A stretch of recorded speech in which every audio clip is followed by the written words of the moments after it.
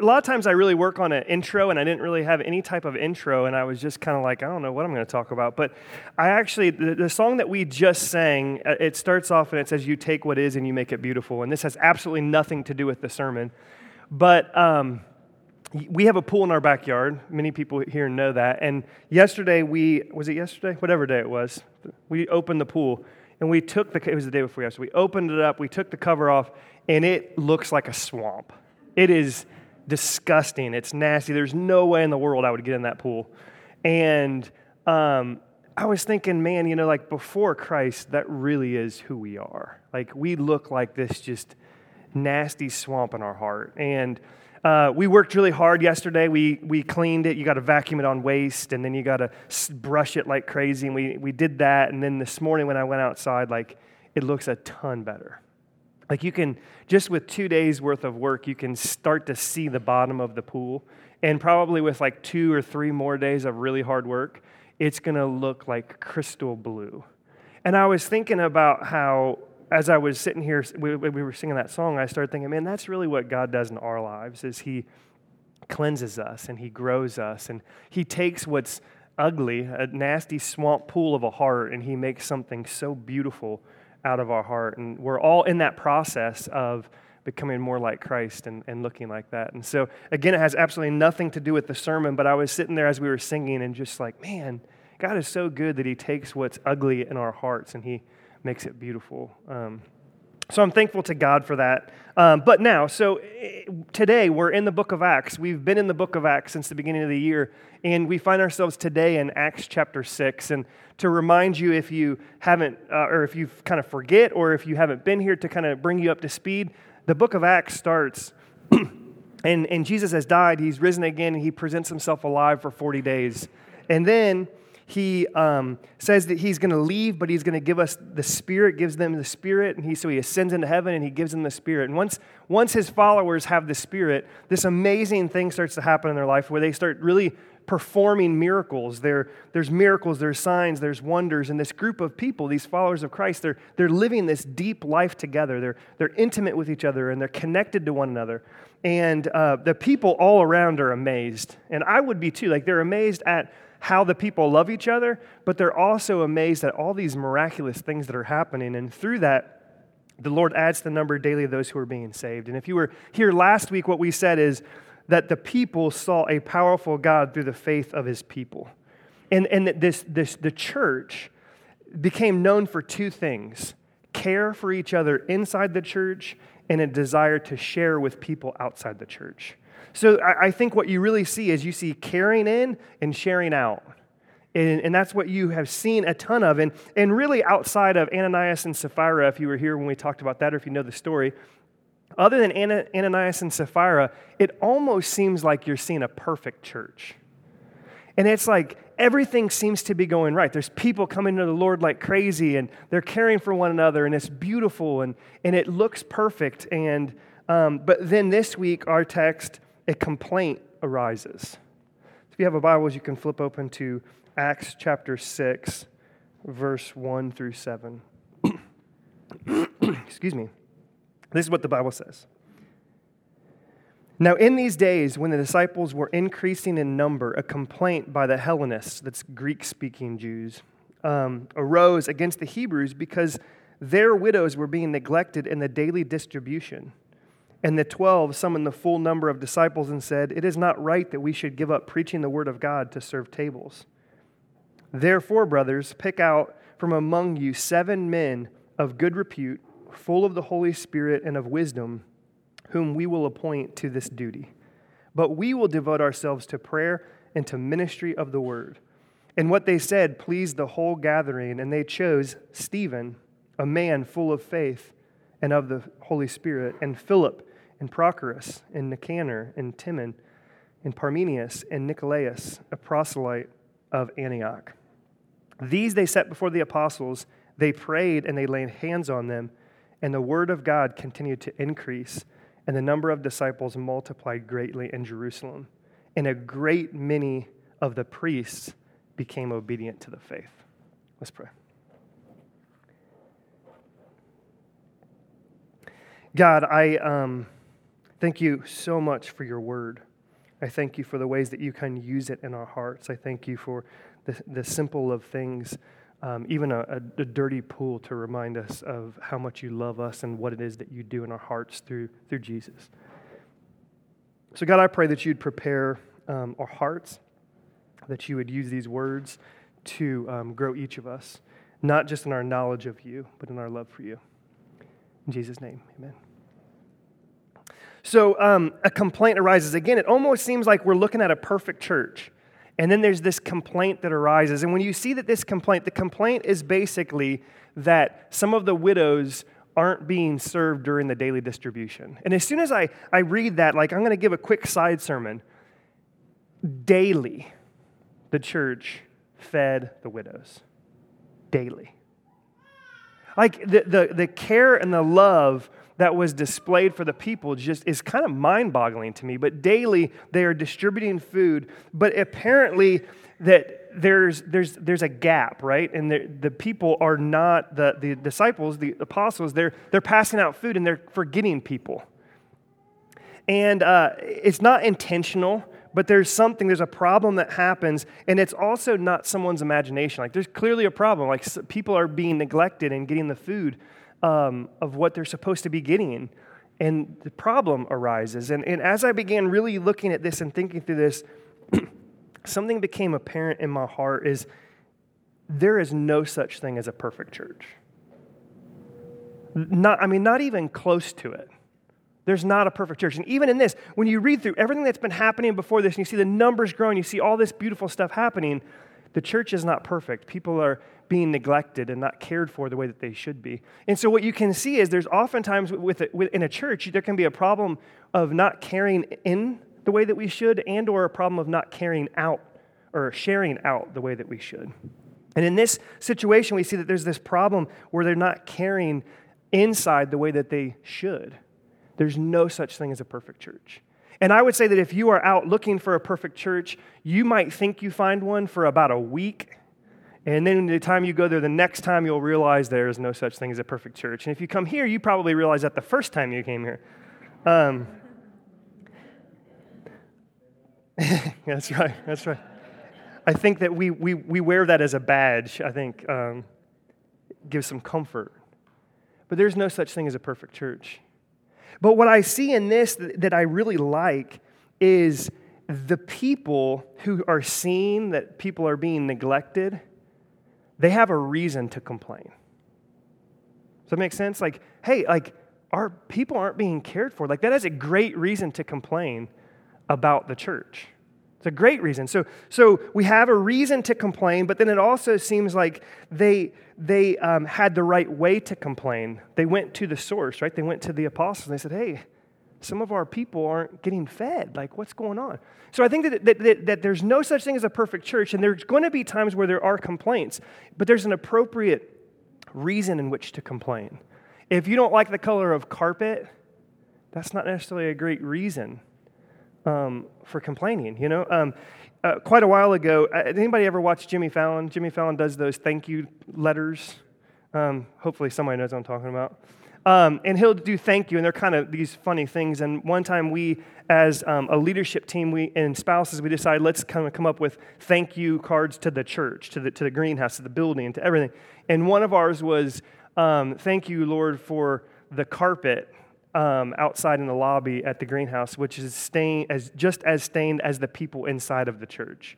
We definitely have some stained carpet out there. But that's not a great reason to complain. Like, if we're really bothered by that, that's not a great reason to complain. But in this, they have this great reason to complain, but then they have a right way of complaining. And I think that it became really apparent to me that there's no such thing as a perfect church, and we need each other to point out things that we're neglecting. We need each other to realize areas that we're not carrying in or sharing out appropriately.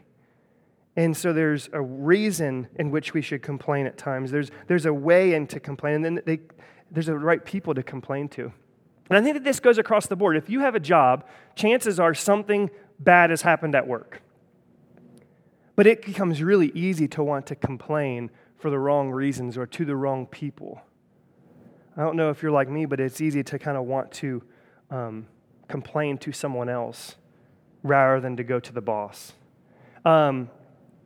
It'd be too complicated to share, but there was this situation across the entire Dayton area of switching to something with my job, and it was really easy for me just to want to talk to everybody else about how stupid this idea is and how much I hate it, rather than going to the people who made the decision. And what I love, our company brought in the person who made the decision, and they shared, and it's so easy to want to go around and to talk bad about, and there's no such thing as a perfect church.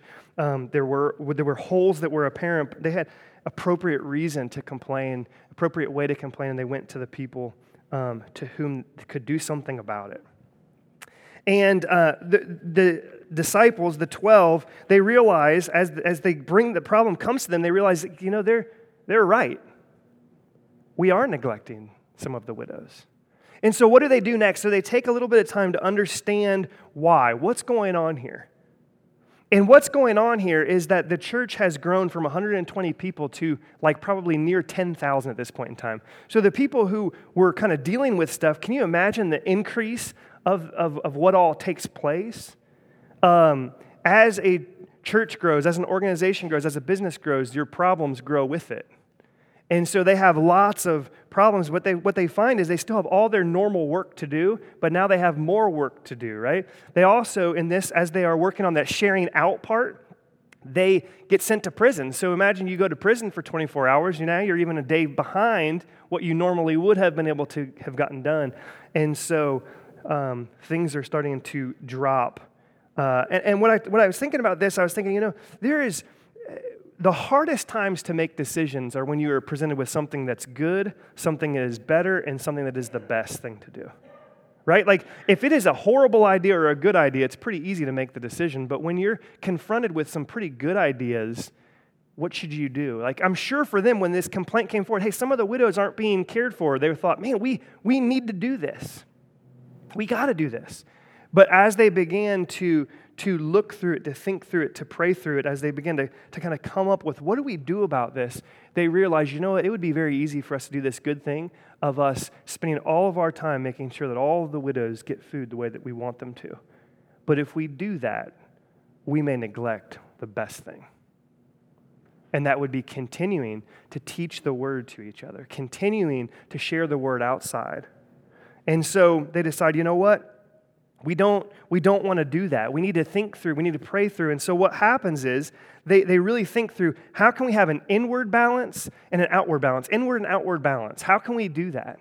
What they begin to look at is we can't just care about our present circumstances, but we also need to prepare for the future. We need to be praying. We need to be thinking. We need to be working. And so they decide that what they need to do is they need to bring others along who will help. So what they do is they seek out and they find 7 men of good repute, full of the Holy Spirit and full of wisdom. I'm going to pause and go into this for a little bit. Okay, so the job that we need, if you are the 12 here, the job that we need is for people to give food to widows. It seems like an insignificant job, and I think in our culture you can almost think, oh, that's not a very fun job. Just handing out food. But they look for people of good repute, full of the Holy Spirit and full of wisdom. And as I was thinking through this, I thought, what is so amazing about that? In many, in our culture and in many churches, for a job like that, anybody could do it. It's almost like, let's just look for anybody who can do this. But here, they're looking for people of good repute, full of the Holy Spirit and full of wisdom. And so that good repute, it means to be thought well of by outsiders. So this job that seems insignificant, they want to find people of character to do this. And as I began thinking through that, I thought, what I really think in this? God cares way more about who we are than what we do. I think that God cares more about our hearts in our serving than He cares about what thing we are actually doing in our serving. Whereas I think in our culture and in our mindset, what we do is there are some jobs that are really good jobs and there's some jobs that are really crummy jobs. And I want to do the really good jobs, but I think that when God looks at that, He looks at it so much differently. I think that God really sees that some of the jobs that we think are insignificant are so significant. I don't think that God has this like, okay, this is the best job and here are the crummy jobs. I think that he desires a people who are willing to serve and just willing to serve. Jesus himself came to serve and not to be served. And I think that it's very clear in this that God cares more about who we are as we serve than the fact of what it is that we do. I think it's clear to me that God doesn't have these great jobs and these horrible jobs, but in our culture, that's how we look at this. And I was thinking about, oftentimes in the Bible, it's the body of Christ is what it's called. All of us make up the body of Christ, those of us that are followers of Christ. And it's easy to think that certain jobs are insignificant, but I started thinking about our bodies, right? Eyebrows, they seem pretty insignificant enough that one of my friends growing up's mom plucked all of them out and just painted them on. But eyebrows can be insignificant in appearance. But have you ever thought about the way that an eyebrow is designed? Like I was reading through this and thinking through this, and an eyebrow is usually arched so that if water drips or sweat drips onto it, it flows around your eye and drips away from getting sweat in your eyes. And for any of you who have had some sunscreen on, some sweat, and it's dripped into your eyes have burned like crazy, you're thankful for those eyebrows, right? So God has designed our bodies that some of the things that seem insignificant are not insignificant at all. And I think that it's very clear that in the church, it's the same way. There's no important roles and unimportant roles in the church. God has made it that everybody is needed and everybody can serve. And there's beautifulness inside of that. When someone is not, there's something that's left out. Something that is missing. If anything, if there are jobs that would be described as being more significant than others, I actually think it would be the exact opposite of what we think. In Scripture, it says, he who is least will be the greatest. I think the areas of serving and the areas that people wouldn't want to serve are probably even more important than the areas that people want to serve.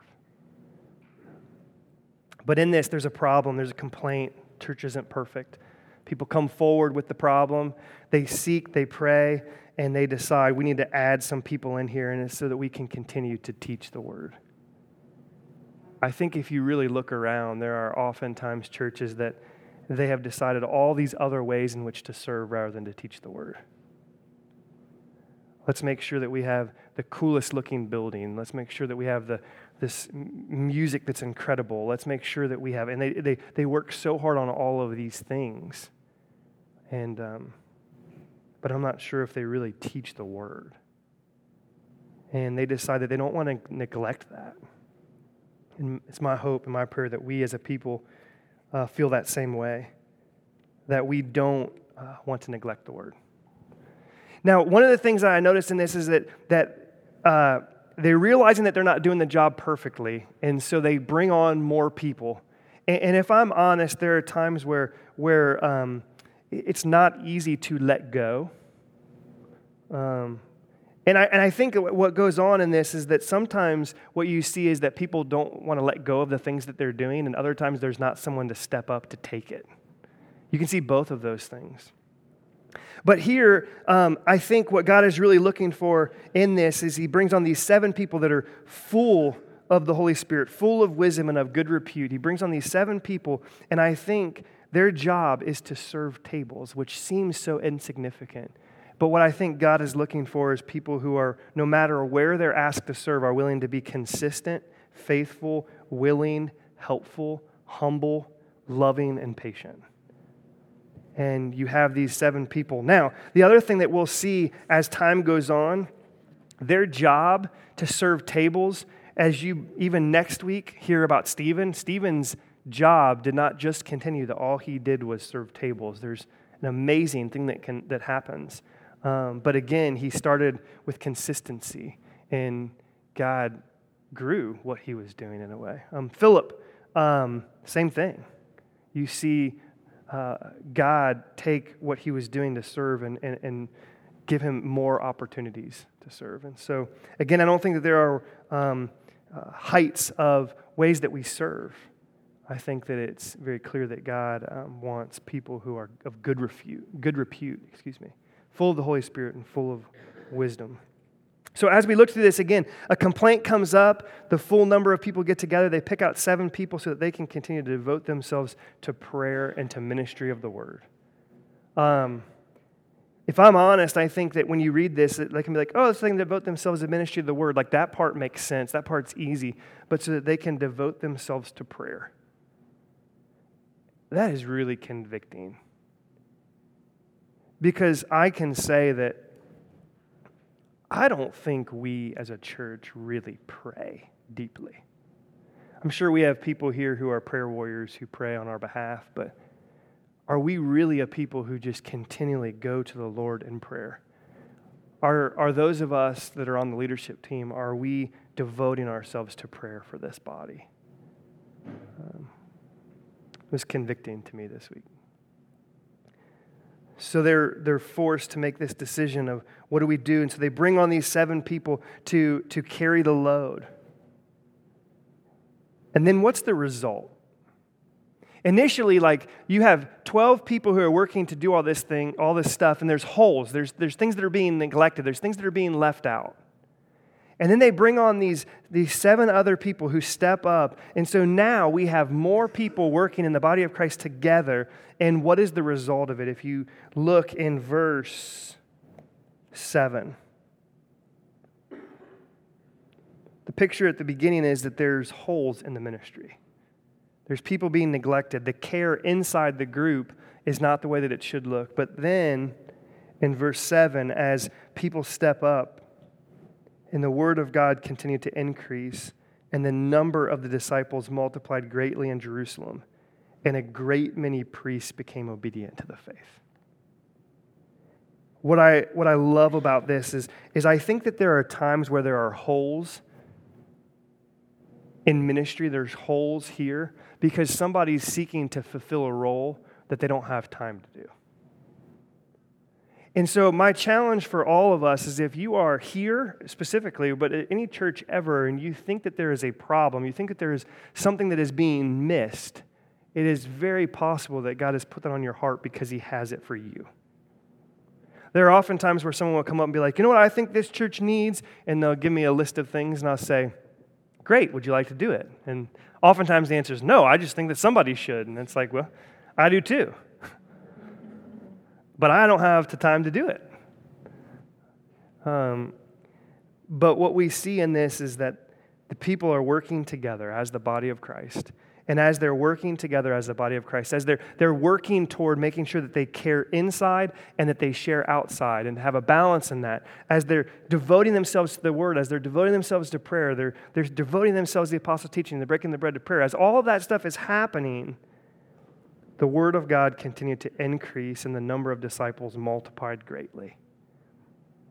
As all of us who have Christ in us, as we work together for the cause of Christ, God does amazing things through that. And when one part of the body lacks, the whole body lacks. So I'm going to try to wrap this up. There is no perfect church. And we have holes throughout this church. And I think that they're there because God wants to raise people up.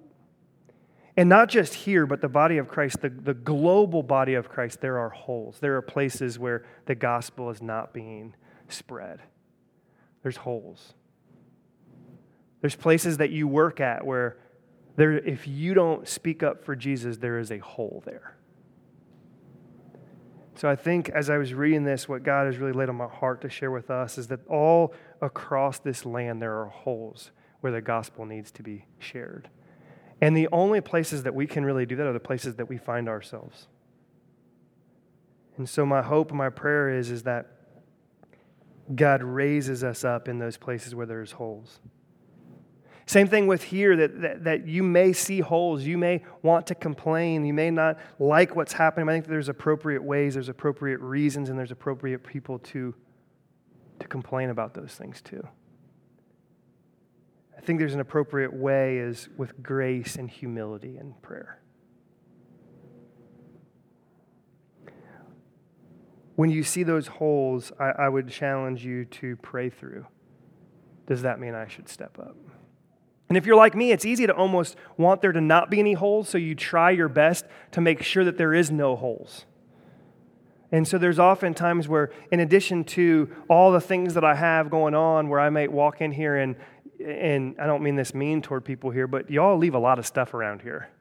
We don't really tell you this, but there is a lost and found, and it's growing by the minute. And so if you ever think you lose something, it's probably here and it's probably in the spot, and we would love to give it to you. And if nobody asks for it long enough, it's going to Goodwill. That's just the way that it works. I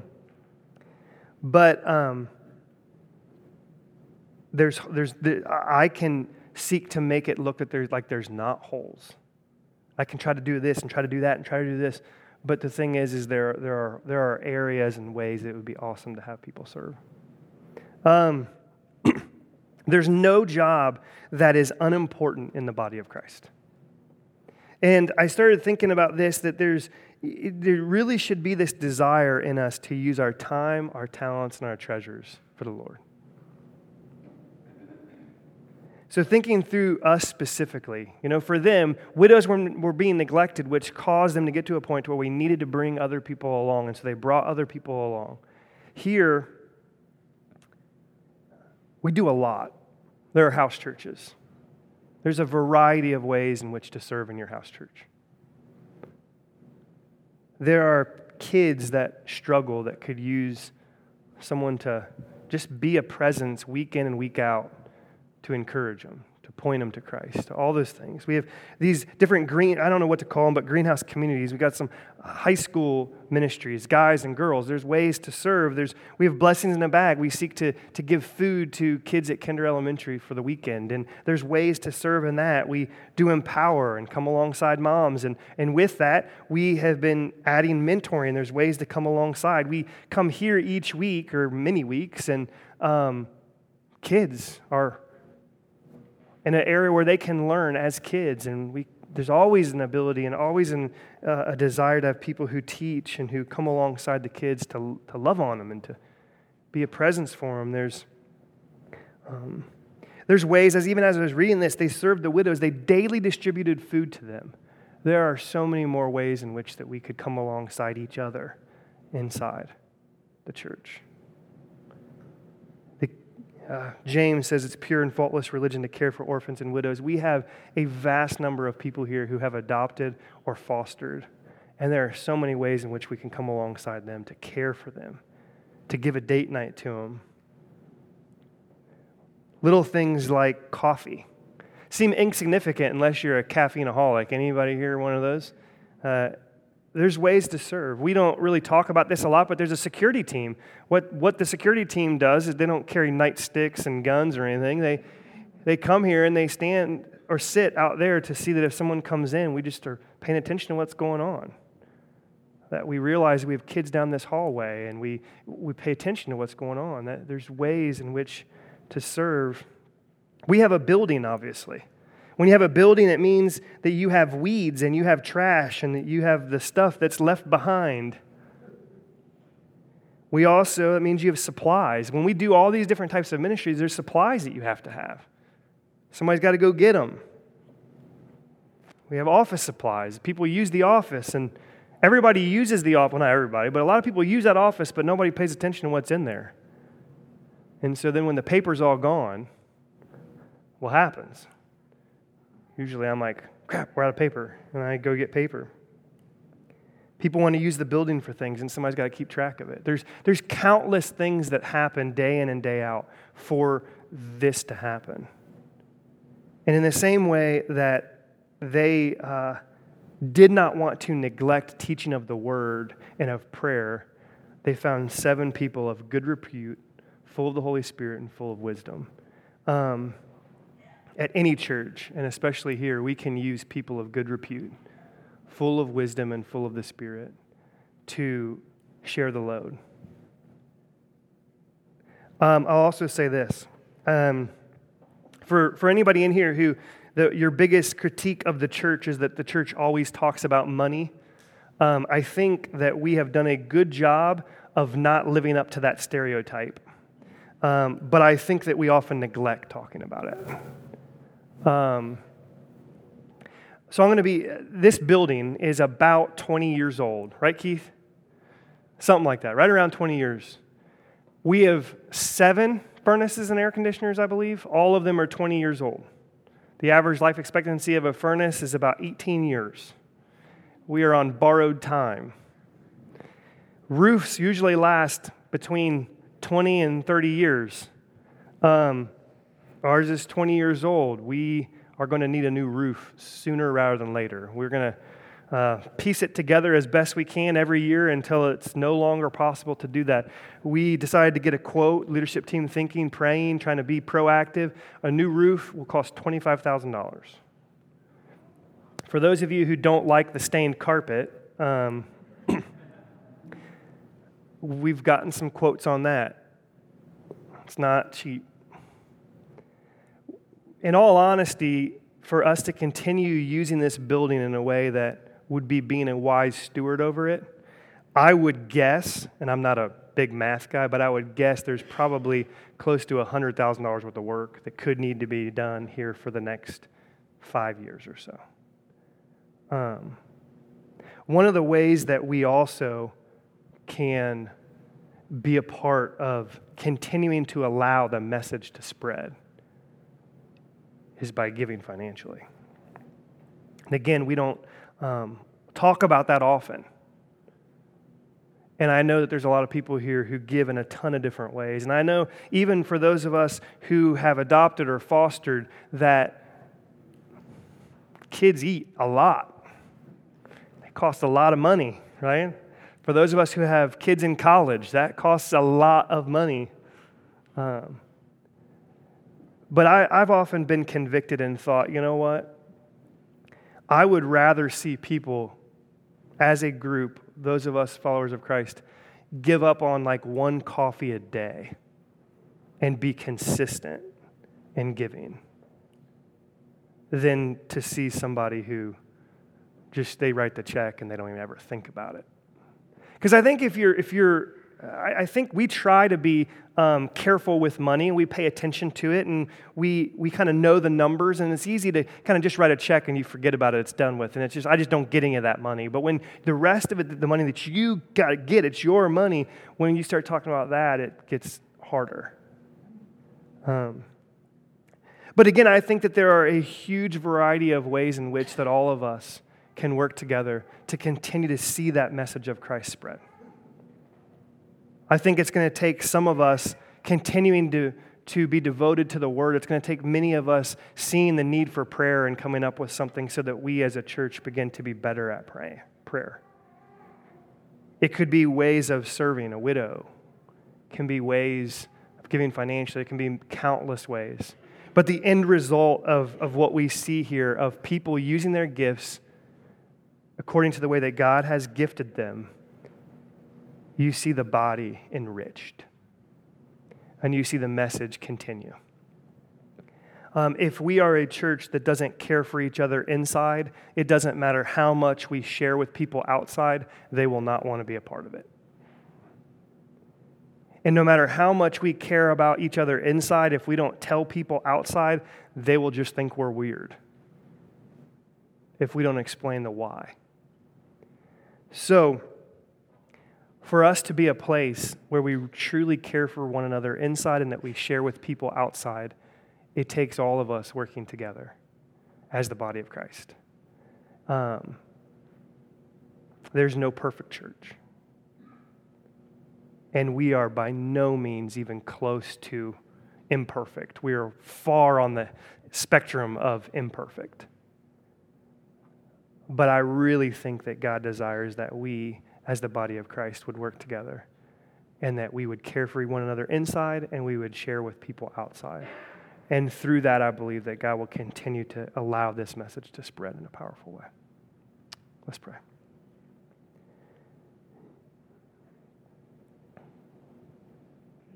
God, I'm humbled by your love. God, it is easy for us to fall into the trap of just being like any other organization or any other group. But God, those of us who know you, we have been redeemed by a wonderful, amazing, holy, awesome God. And you sent Jesus to die on the cross so that we who were of the ugliest of hearts, green, swamp-like algae, that you want to purify us and grow us and make us more like your Son. God, I believe that you want to do that even here. God, we as a church can easily look like a swampy green wasteland. And God, I am thankful that you challenge us, you call us, you grow us, and even as a church, you make us beautiful. You make an imperfect place that looks beautiful. And God, I know that there are countless ways that people already serve and already spend their time and their effort and their money, and I know that we are no different. And so, God, I just pray that you would call each of us to continue to love your imperfect church more, to where we would truly care inside and we would share outside. And God, I pray that we would be reminded of the fact that you care far more about who we are than what we do. So God, I pray that through Jesus that you would make us a people of good repute as we go through our daily lives at work, that we would be people of character. In our homes, that we would be people of character. God, that you would fill us with the Spirit, that we would be a people that are marked by the Spirit, and that we are marked by wisdom, because the wisdom does not come from man but comes from you. God, I thank you for Jesus. It's in his name I pray.